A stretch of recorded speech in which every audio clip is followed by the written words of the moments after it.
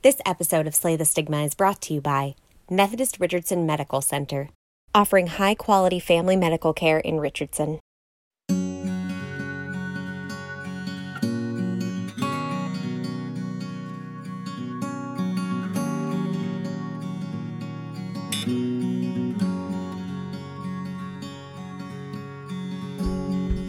My name is Deborah Dobbs. I'm the Executive Director of The Counseling Place, a victim advocacy and mental health agency in Richardson, Texas. I see the stigma around mental health as a dragon. And it's a dragon our society keeps well fed. That dragon, though, it's hurting, even killing good people. So we need to get rid of it once and for all.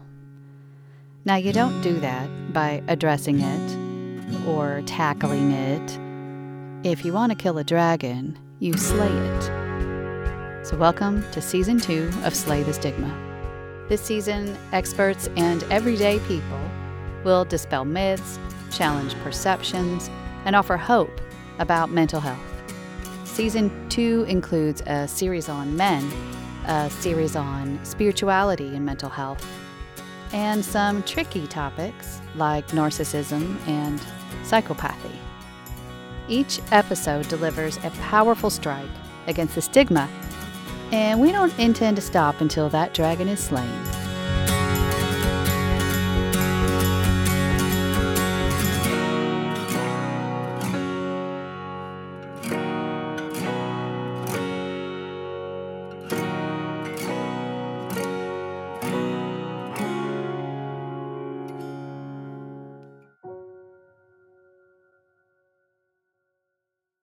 So I purposely not talked to you about this because I wanted to talk to you about it for the first time and be recording, while we were recording. Right.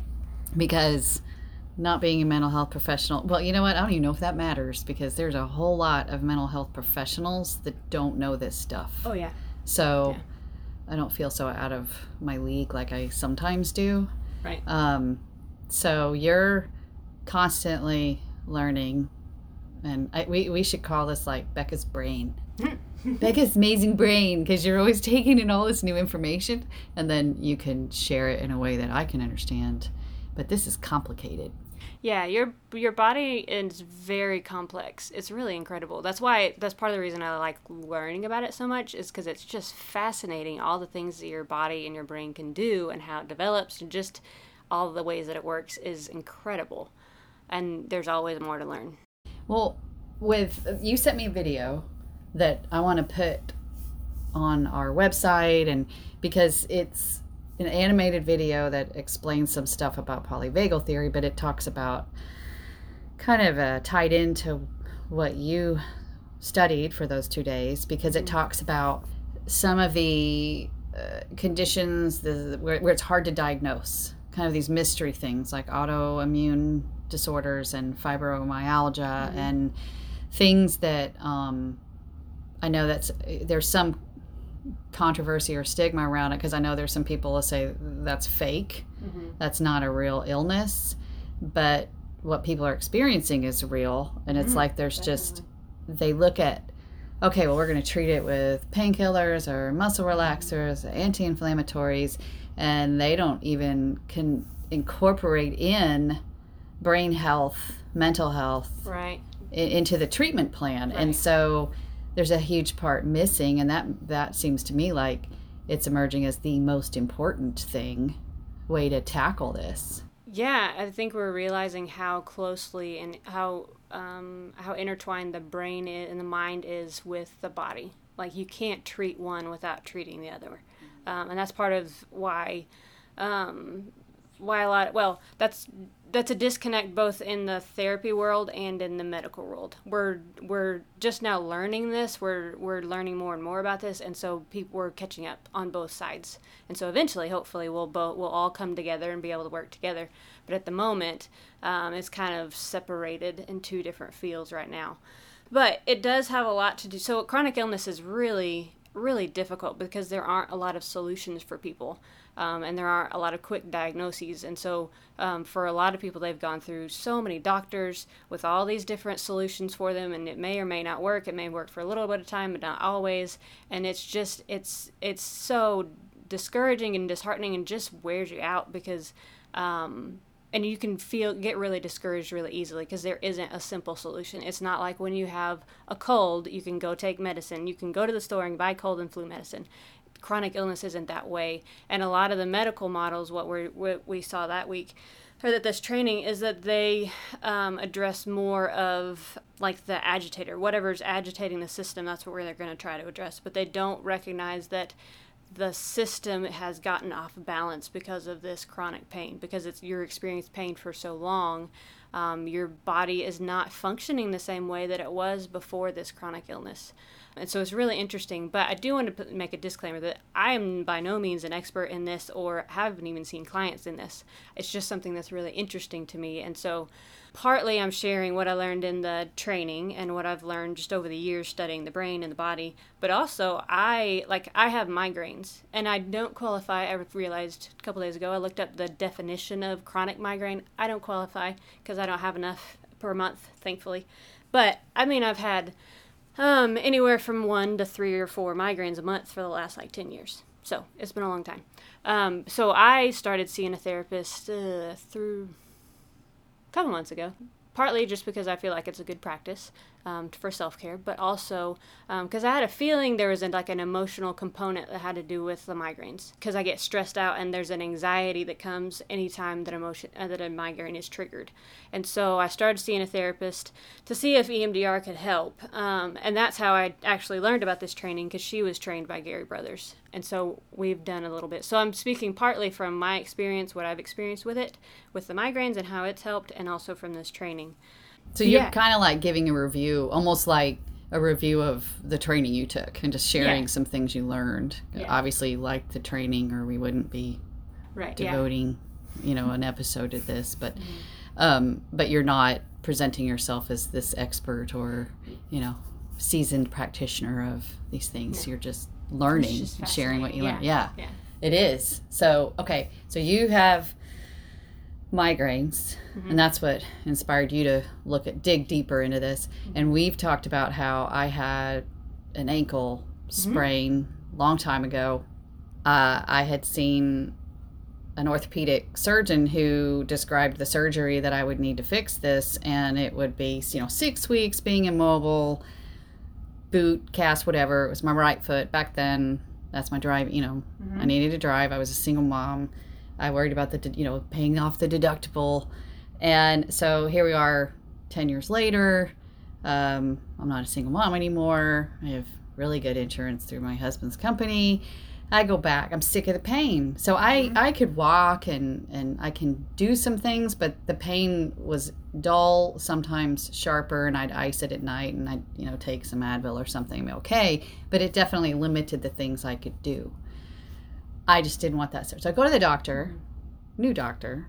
He's like, no, we're going to first, let's just try with a shot of cortisone, and that may fix it. And if that doesn't fix it, then the surgery is so minor that, you'll be walking and you'll be doing, I used to do some exercises. I'm like, are you kidding me? All these years, and that was the solution. Yeah, all I needed to do is go get a second opinion. And so you and I talked, because I'm not sure if the shot worked or if I'm so used to the pain, I still feel it, because it's very dull. And there's other parts of my foot that hurts because I think I've been walking weird for so long. And so now I'm having to train my foot. But if I came, not that, I understand you're not doing this all the time, but let's say we were to say, okay, I have this pain, but I don't think there's an injury. Is that something you would look into? Yeah, so a lot of this training was about understanding the difference between acute pain and chronic pain, and how your body handles acute pain, and what happens when that acute pain becomes prolonged and your body physiologically changes. Like brain scans, it show change. Your nervous system changes when you're experiencing pain for long periods of time. So whether that is because of repeated migraines, because of injury, or fibromyalgia, autoimmune disorders, all of those things have the same basic incidents going on within your body, because it's all based on the principle of neurons that fire together wire together. And so can you explain that? I will do my best to explain it simply. So we have, oh my gosh, so many neurons. So neurons are these little tiny microscopic things. It's like this little ball and has all these arms that go out like from a it. Tree?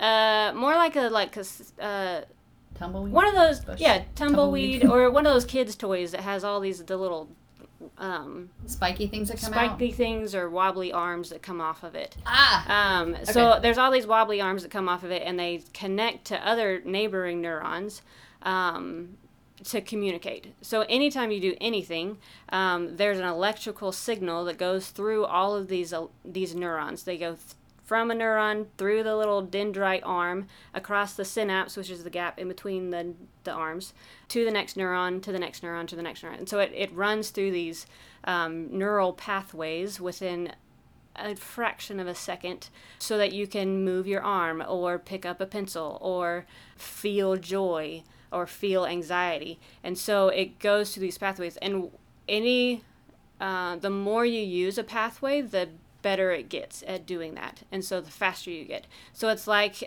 thinking about learning a skill.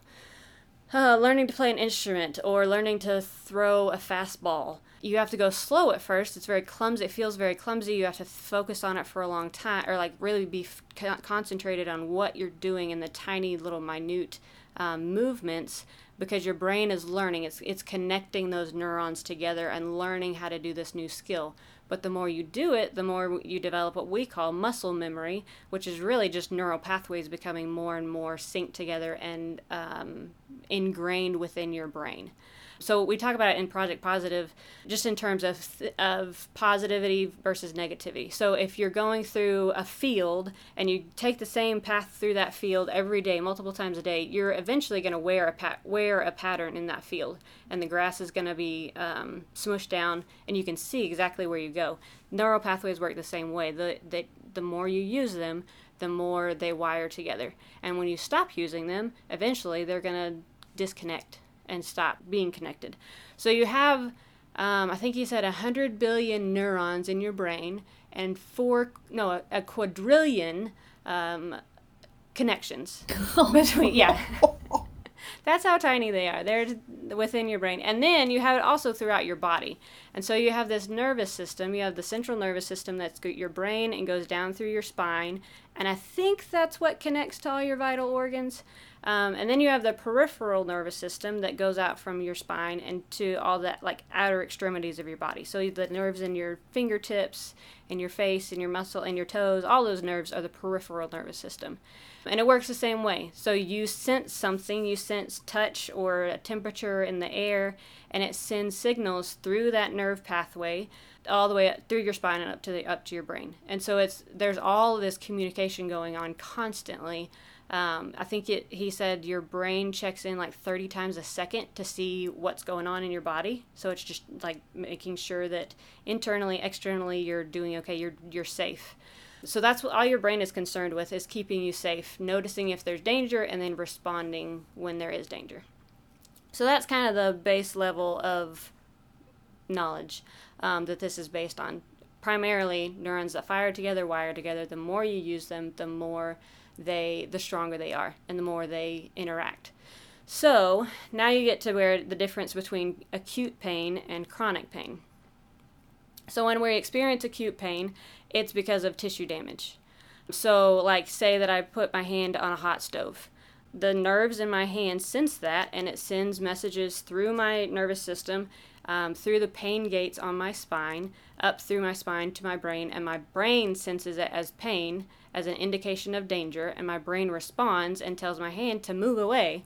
And again, this all happens within a split second, because you don't stand there for 5 minutes while your body is processing and going, oh, right, I should move my hand. You do that in a split second. Again, our brains and bodies are fascinating. My hand's on fire. Yeah. Oh, that hurts. So that's what happens in acute pain. Our brain gets the signal. It sends signals back to the body to move your hand, to hold your hand, and it's I don't remember which part of your brain, but part of your brain sends messages to dampen the pain. So it closes what they call those pain gates in your spine, so you're not continuing to get those messages up into your brain.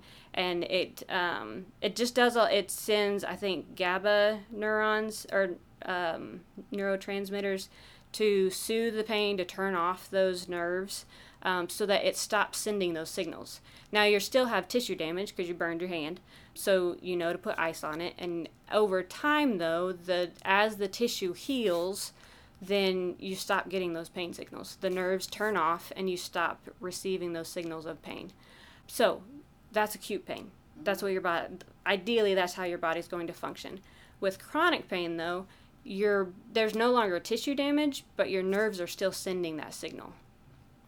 So I think they said if it lasts beyond 3 months or 6 months, depending on who you read, then it becomes chronic pain. And then this is when your system just becomes misfunctioning, or he said disorganized, I think is what the word he used. So for chronic pain, your nerves are continuing to send that signal. And it's continuing those pain gates stay open instead of closing. So you're continuing to get this flood of signals that there's something going on when there really isn't. And then within your brain even, there's more of your brain that's dedicated to feeling pain. So basically your body it's really good at feeling pain, which is not ideal. Why? Do you know why it would do that? If there's no more tissue damage and there's no injury, did he talk? Or I'm essentially asking you, like, regurgitate the whole class. No, it's okay. But is there a reason why that message would be sent when there's no legit reason for it to be sent? Sometimes it's just based off of that theory that, or that principle that neurons that fire together wire together. So maybe there was at some point, like with your foot, if there was at some point actual tissue damage. But it continues to have pain even though there's no more tissue damage in your foot. Mm-hmm. So sometimes the original problem existed and then your system just got offline because those neurons got so closely connected and so deeply entwined. Other times it could be because of inflammation, because of nerve damage. The nerves just become overly excited and so they get stuck in the on position. Sometimes it's because of trauma.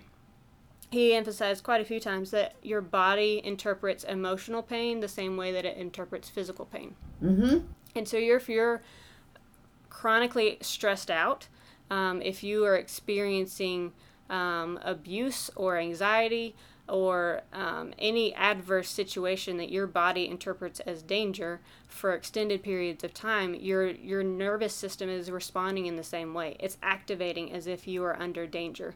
And so your system becomes just perpetually activated. So sometimes trauma or emotional pain can become a physical illness. I think he said people with PTSD, like in one study, this is only one study, but in one study, people that were being treated for PTSD, I think 75% of them also had a chronic illness. And then people that were treated for emotional pain, like 40% of them also had PTSD. So there's a really close tie. Van der Kolk says the same thing, that there's a really close tie between trauma, chronic trauma, and especially complex like developmental trauma and chronic illness, autoimmune disorders specifically. Now that does not mean that your coworker that has an autoimmune disease was probably traumatized as a child. Don't go in assuming that, but there is a link, there is a tie there. Not every time, but it does happen frequently. And chronic stress manifests that way too. So who of us is not chronically stressed? I know, especially right now. Yeah, but for the people that I know who do have fibromyalgia, for instance, they've been diagnosed with fibromyalgia. I think that it might give them hope and maybe be liberating ultimately if they took a different approach or added something to their treatment plan other than medication. Yeah, and this is not to say, well, ditch your doctors, don't take the medication, just work on your mental health.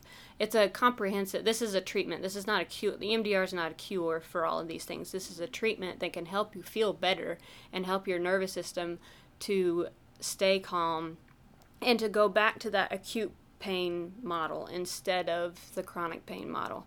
One other thing I want to note about physiological changes with chronic pain is in the brain. There's 9 regions of the brain, of our conscious brain, that sense pain.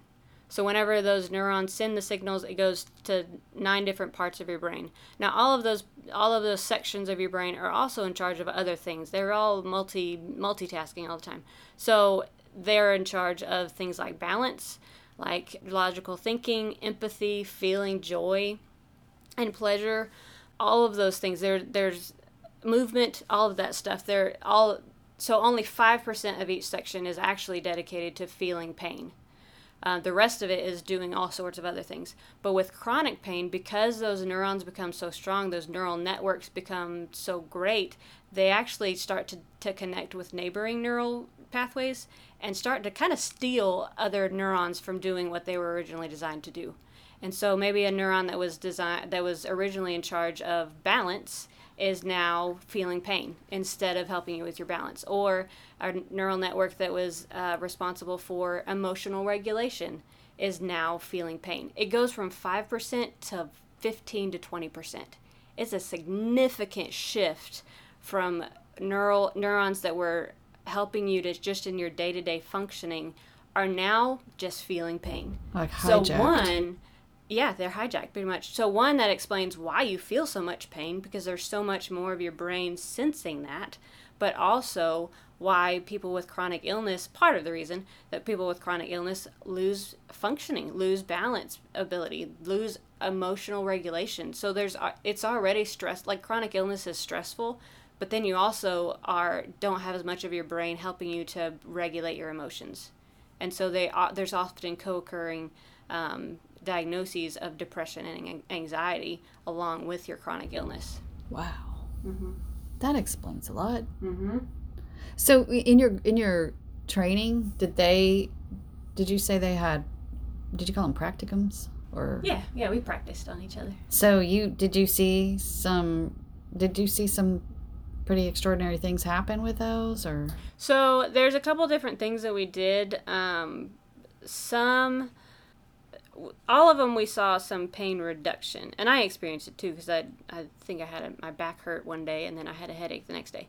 And so these different like meditations or really mindfulness exercises helped you to focus on like love and appreciation and care and compassion, which closes the pain gates, instead of focusing on your pain. And it really reduced your pain. And then we did what's called a pain protocol, which is a little more involved, and incorporates a lot of different parts of your brain. And there it was significant. It was pretty cool because I had my partner was a therapist who, she said when she experiences stress, it goes to her shoulder blade.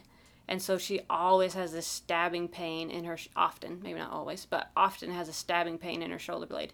And she experienced some like slight relief from the earlier exercises, but when we did the pain protocol, it was like it went away. And you could tell, I could see on her face just this relief and this like feeling of joy and a smile. Not that she was just real grumpy before, but you could tell she was in pain and uncomfortable. But it totally shifted, and there's this lightness, and she felt relief for the first time in a very long time. Usually, she said she has to like go on vacation and get away from everything to have any kind of relief and get a good massage. And here, she's just sitting in her office doing EMDR and experiencing relief from this pain. So it's pretty cool, but it's interesting. Like the treatment that we talk about is pretty multifaceted because you're trying to address a lot of different things, closing those pain gates, turning off the neurons, but also like addressing the beliefs that come from chronic pain. So when you're experiencing pain for so long, it alters or it affects the way that you see yourself and you see the world. And if this is related to trauma, that trauma shapes the way you see yourself in the world. And so addressing not just the pain, but the beliefs that are wrapped around and tied into the pain. Like, I can't heal. I'll never be whole again. I'm broken. I'm not worthy of a good life. Those kind of things that just are that being in pain for so long, having your system feel agitated and escalated for so long, it just changes. Like I said, we develop these beliefs based on experience. Not just with pain, that's just how life works. That's just how our brain works. We develop beliefs based on experience. And so we're also addressing these beliefs and helping us to shift that mindset. And there's a lot of different things, but those are the big things. So that's huge. Mm-hmm. Cool. So yeah. I want to try that with the foot thing before I go back and because even though the surgery is minor and I'm not going to be immobilized, why not try the one of those protocols? Mm-hmm. So like with my migraines, when I started going to my therapist Gina, she's awesome. Migraines are kind of tricky because you don't, in my case anyway, because I don't have them all the time. Thankfully, I don't have them every day. I don't have headaches every day, but I do have them often enough that it's annoying and affects my life. So we can't do the pain protocol because you have to be in pain currently to do that protocol. But what we did is focusing on the anxiety and the stress surrounding my migraines. Mm-hmm. So we talked through, like, what is it like to have migraines? What's your experience like? What's the worst part? And for me, the worst part is when I realized that the pain in my neck is going to escalate into a migraine. And I had this one memory specifically of that just kind of is a great example. And so anytime I often get pain in my shoulders or discomfort in my neck and shoulders, but there's a certain type of pain that I realize isn't going to go away with just general remedies and is going to escalate. And so once I realize that, well, then there's all this anxiety of that means that I'm going to be in bed for the rest of the day and maybe some tomorrow. So it usually takes me out for 18 to 24 hours. So that means that I have to call clients and reschedule. I have to call friends and say I can't make it to whatever we had planned. And that also affects, even now, I always get a little bit emotional when I talk about it because I hate doing that to people. Like, I hate letting people down. I hate inconveniencing people, even though I know it's just a normal human thing. But I still hate doing that. So there's all that comes up of, like, just all those worries and insecurities and all that. And then the worry of, I don't want to be in pain for the rest of the day. I know what's coming and it's not fun. It's not pleasant. And I don't want to feel it. So anyway, so that's what we did EMDR on, is that emotional reaction to getting a migraine.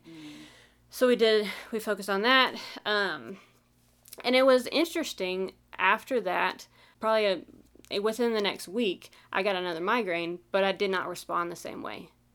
I didn't have an emotional reaction to recognizing that I was going to get a migraine. Good. Yeah. Like, and that was 1 week later. Like, how many sessions did you have to do before you noticed you weren't responding the same way? Where you saw the improvement? I think it was 3, but that's also because I've done some EMDR before, and so you kind of have to do some stuff to set up for EMDR, so to make sure that you have like the inner resources to deal with all the pain and all the emotional junk that comes up and those core beliefs that come up. So we did a couple sessions just of like what we call resourcing, doing these mindful meditations, which that was also another whole fascinating thing, to make sure that I was in a good spot. My window of tolerance was big enough to handle focusing on that stress and that pain. So I think it was 3, maybe 4 sessions, and then we did one. For me, it was just one session of EMDR, and this was not the pain protocol EMDR. This was just standard EMDR on the emotional response to pain, and then I saw a difference. So instead of reacting and getting stressed out, which also exacerbates, because then I get when I get stressed out, my shoulders tense up, and then so all the muscles that were already in pain and getting tense, it just makes it worse. So it just kind of becomes a snowball. Yeah. But this time I woke up and I realized that, okay, this is probably going to be a migraine. I thought, okay, we're just going to deal with it. And I'm going to go do what I can to see if I can fix it without medication. And then If I can't, then I'll take medication. And there's been it wasn't just that time, it was several times of, okay, I'm just going to do what I can, or I know I recognize that I'm getting stressed out about something, and so I'm going to go talk to my husband, and he just hang out with him for a little bit where I feel safe and I feel cared for, and that's going to take care of it. Or I think, one time I woke up on a Saturday and I could tell I had a headache, and usually it's either like I'm fine or I'm in bed. There's not really any in between. But this time I got up and I took some ibuprofen, I think, and I was able to work on stuff, like be productive that morning and even be on my computer doing different things. And I ended up like really having a lot of pain that afternoon and having to go to bed for like an hour, maybe 2, and then I was okay, and then it started to go away. Wow. So that is significant. Yeah. That is very different than what I'm used to. So it didn't get rid of my migraines, and I'm still going to go to the chiropractor. I'm still going to take my vitamins and eat healthy, because that's part of it. That's the whole process of taking care of us holistically. But that's also a big part of it, this mental health EMDR helping my nervous system to relax and calm down and not react. Because originally, before I did the EMDR, it was like I wasn't just reacting to that isolated incident, to that day of getting a migraine. I was, whether consciously or subconsciously, I was reacting to all the past 10 years of having migraines and having to make those phone calls and having to like miss out on life for a day and be in pain for a day. It was all of that I was reacting to, not just that isolated incident. But now it's more like I'm just reacting to that isolated headache rather than everything. Okay. Avalanche coming on you. Yeah. So you said the mindful meditations were fascinating. What was fascinating about that? Or are you comfortable? Because you're talking about your experience. This is my therapy. In general, if you want to generalize, I was just kind of curious. No, what was fascinating. that one is fascinating, and I can share it because it doesn't have to do with any like really personal stuff. But that is something too, is that with this pain protocol and even with my migraines, it connects to personal stuff. It's not just the pain. Mm-hmm. So after we finished processing through the stress associated with the migraines, it was connected to, like I was sick a lot when I was a kid. And so there's experiences that I had when I was sick, and just that experience of being sick as a kid and how that shaped like my beliefs and my identity. And so that's what we're working on now. So it's not just, and that's what he talks about in the training too, it's not just focusing on the pain, but it's focusing on the whole thing.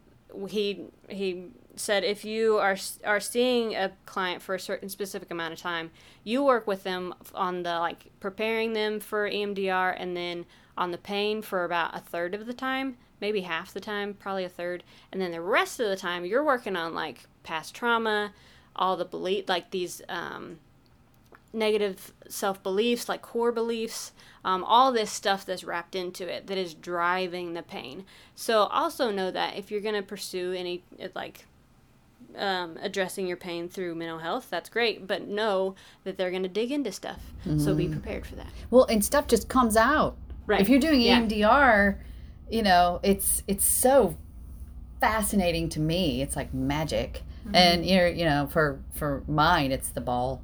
I can do the ball thing on the computer, telehealth. Where you're watching the ball go back and forth. Yeah. And a lot of people it bothers them, but it works for me.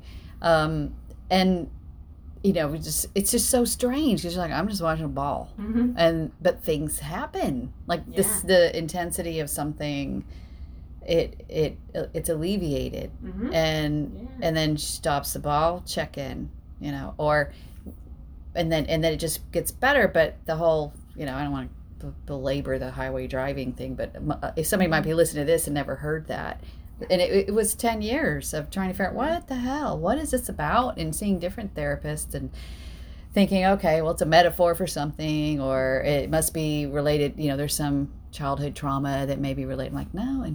And then I get, someone who's really good at this, very experienced with this, EMDR, is Lisa Galliano. And she's, I'm like, yeah, it's getting better. I still have a little hesitation to get on. She's like, then we're not done. Then there's something there. We're missing something. So it's not an easy place to go to because she has me get on, like, try to really feel in your body. Like, what do you feel in your body when you're on the highway? You feel trapped, which is, I felt trapped. Like I was falling, and I'm almost like suspended or helpless. And so she starts to bawl, and then she stops it. She's like, okay, check in. It's like, this thing came up in me that says, I can't breathe.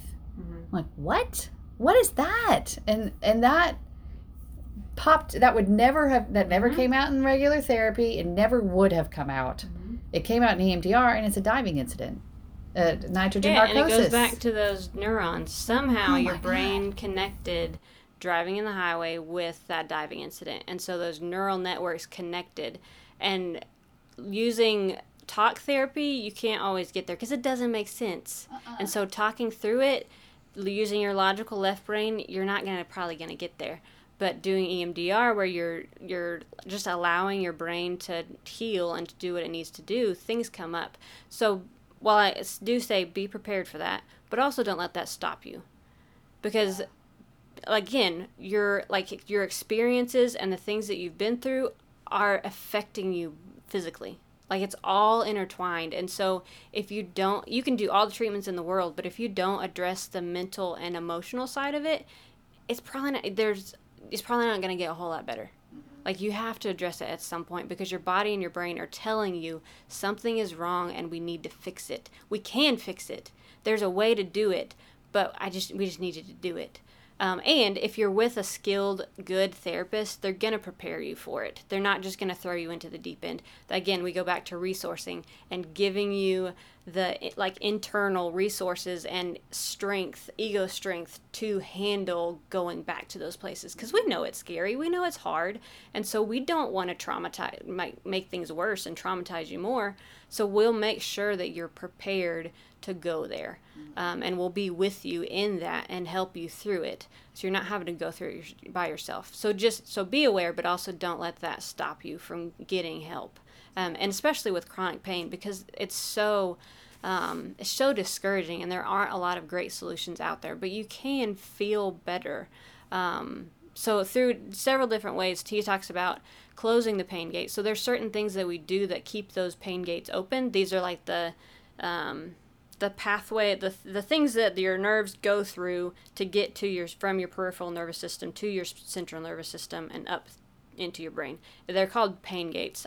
Anyway, so you can do things that make those pain gates wider and can receive more pain signals, or you can do things that close the pain gates. And so things like, there's things that we do physically, like there's inflammation. Things that open the pain gates are inflammation. I wrote these down because I would forget. Muscle tension, deconditioning, like just chronic illness, you may not be able to get around or work out, and so your muscles fatigue, and so that can keep the pain gates open. And so to close them, positive therapeutic touch, like massages, relaxation strategies, meditation, exercise, those are things you can do to close those pain gates. And then cognitively, when we're focusing on the pain, when we're worrying about the pain, we have negative beliefs like, I can't heal, I'll never get better. Those all keep the pain gates open. Yes, they're not physically, it's hard to equate those things because they're not physical reactions. They're not physically affecting the pain gates, but it affects you. Again, the mind and the body are closely connected. Mm-hmm. So if we believe that I'm never going to get better, that's just increasing our capacity for pain. When we're worrying about it, we're agitating our system. Our nervous system is activated, and so it increases the pain gates. So things that close it, as far as cognitively goes, are thoughts that help you to cope, distracting yourself from the pain, not just constantly focusing on it, which is hard with chronic pain. Positive beliefs about the pain, also hard.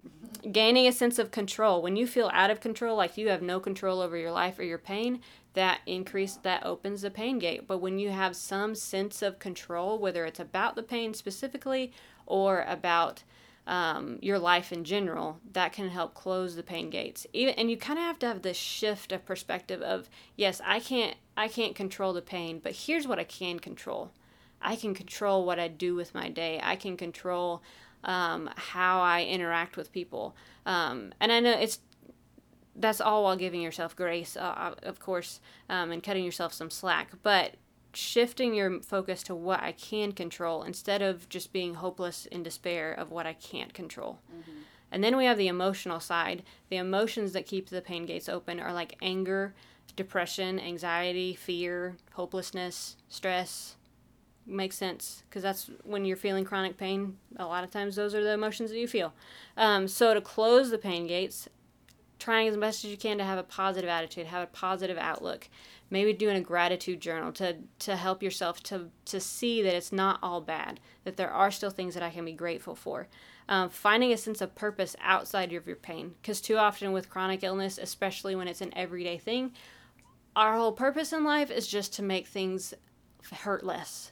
And so our days are wrapped around, like how we move, what we do, are wrapped around just feeling okay and not hurting. So finding a sense of purpose outside of that, and a sense of control. Increasing a sense of calm and safety. So again, going back to yoga and meditation, that helps your system to calm down. Feeling, what did I write here? Feeling reassured that the pain is not harmful. Recognizing that the pain is just a signal to your body, that's your brain. It's an way your brain is interpreting that there's a danger out there. So recognizing that the pain is actually a good thing. I think about lepers. I think I learned this in church one day. I don't know. Because leprosy is not exactly a common illness anymore, so I don't know where else I would have heard it. But anyway, for lepers, the problem is that they don't feel pain. Like they lose that sense of feeling in their extremities, and so they can cut off, like have a huge gash in their finger. They don't realize it, or they can step on something and they don't realize it because those pain signals are not getting up into the brain, and so they can have they have the cut, they have an infection, and they don't realize it, and so a lot of times that's the problem. Oh. So pain is actually a good thing because it indicates to us that there's tissue damage and we need to deal with it. So having that shift of focus of, okay, this pain is doing something, is serving a purpose. And then recognizing, instead of just interpreting it as pain, being, I guess, mindful in that pain. Not just sensing, okay, I just hurt all over the place, but sensing where exactly you hurt and sensing the ebbs and flows of pain.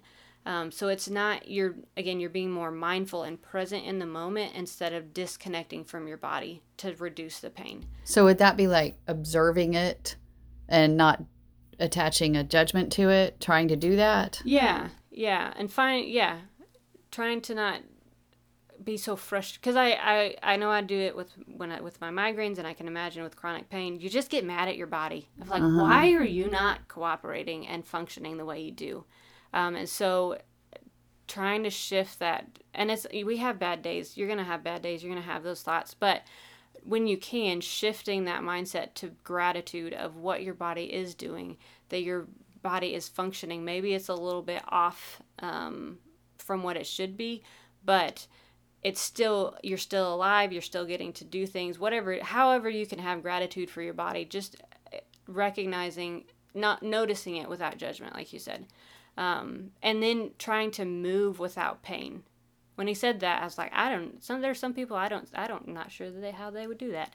But he said, doing everything as much as you can, trying to intentionally move without feeling pain. And that's when he said to shift your understanding of pain, your noticing of pain, of noticing like the ebbs and flow and the pulsation, kind of describing it differently. It's not just pain. Like when I move, there's a pulsing there. There's a sensation in my foot or something, but or just heat, heat. Okay. Describing it in other ways rather than just pain, because then you're actually addressing what's happening in your body and not just the signals that are coming into your brain and how your brain's interpreting it. So those are some things that you can do to help close those pain gates. So that's when we're in a counseling session talking about chronic pain. That's one of the things that we would address. And then doing things that turn those nerve pathways off. So going back to what we talked about, neurons that fire together, wire together. When you have chronic pain, those nerve pathways get really good at feeling pain. And so it's like they get overly excited and they just get stuck in the on position. When with acute pain, how it's supposed to work is that they go on and then they go off. Mm-hmm. So doing things, which is where EMDR comes in, doing EMDR so that you can turn those nerve cells off so that they can go back to coming on and off like they're supposed to with acute pain. And those neurons can get back to what they're supposed to be doing. Yeah. Well, and that's the other thing with reclaiming, doing things that you enjoy, moving intentionally without pain, finding purpose, because then you're reclaiming those neurons that are in charge of that. Okay. So those neurons that were once in charge of purpose and will and all of those things in your life, when you reclaim that purpose, you're reclaiming those neural pathways and reworking them for their original purpose that they were doing beforehand. When you're doing things that you enjoy and finding pleasure in life, you're reclaiming those neurons that were originally responsible for joy and pleasure. Okay. So that's kind of the rewiring part of it. And the finding purpose, we did an episode with Jonathan Riddell about this, because I think when people talk about finding purpose, they tend to think of this big thing, like it's got to be grand, and it doesn't have to be. It can be small little things. It can be. Can you just touch on that a little bit for people that might be thinking, find your purpose? Does that mean I quit my job and No, it's not finding your bliss, whatever that is. No. But just finding, I think we all want to have an impact. We want to belong and be a part of something. And so finding something to do with your day. I don't know. Jonathan's much better at this because this is all this is his major focus. Mm-hmm. But I just mean finding a way to live even though you're in pain, instead of just sitting on the couch feeling defeated because you're always in pain, which is understandable. But even if you can't go anywhere, deciding, instead of just zoning out and watching TV or just laying here as still as I can so I don't feel pain, instead I'm going to write encouraging notes to my friends. Or I'm going to pray for people, or I'm going to read and learn something. So finding ways to kind of reclaim your life and have a purpose and impact in the world, even though you're in pain. So even if you're not ready to dive into EMDR, you've provided a lot of things people can do, maybe take some baby steps towards seeing a professional and considering this as part of your coping or your treatment or your healing. So cool. That's fascinating stuff. Yeah, it really helps me to understand chronic pain and personally and just professionally in a different way. And it is encouraging to me because it just gives you hope. There is a solution. Now, is it going to be quick? Probably not. Sometimes. Is it going to be easy? No, but there is at least a solution out there. Like with my migraines, I've tried so many different things and majority of them don't work. And it just gets frustrating and you just kind of give up after a while. But with this, it's no, this actually makes a difference. And so it just gives you hope. Yeah, so if you want to do counseling, you want to do EMDR, Emdria has resources. You can go on there and find a therapist. Not all therapists are EMDR trained, and then not all EMDR trained therapists know the pain protocol and have been to these kind of trainings. So you do kind of have to do your research, but it's out there. So use Google, use Emdria to find an EMDR therapist, and then just ask in your area, and then just ask them if they know about pain. I actually didn't know that Gina had done this training before I went to her. I just knew she did EMDR. And so that's what I just went with. And sometimes if your therapist is up on things and really can learn and do their research, they can go find the pain protocol and learn it and do it with you in your next session. So at least find an EMDR trained therapist, and then you can narrow that down further to see who has the chronic pain training.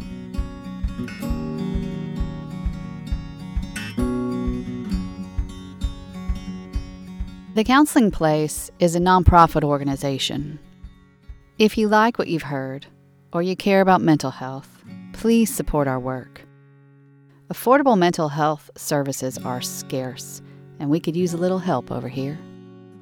Go to thecp.org for details.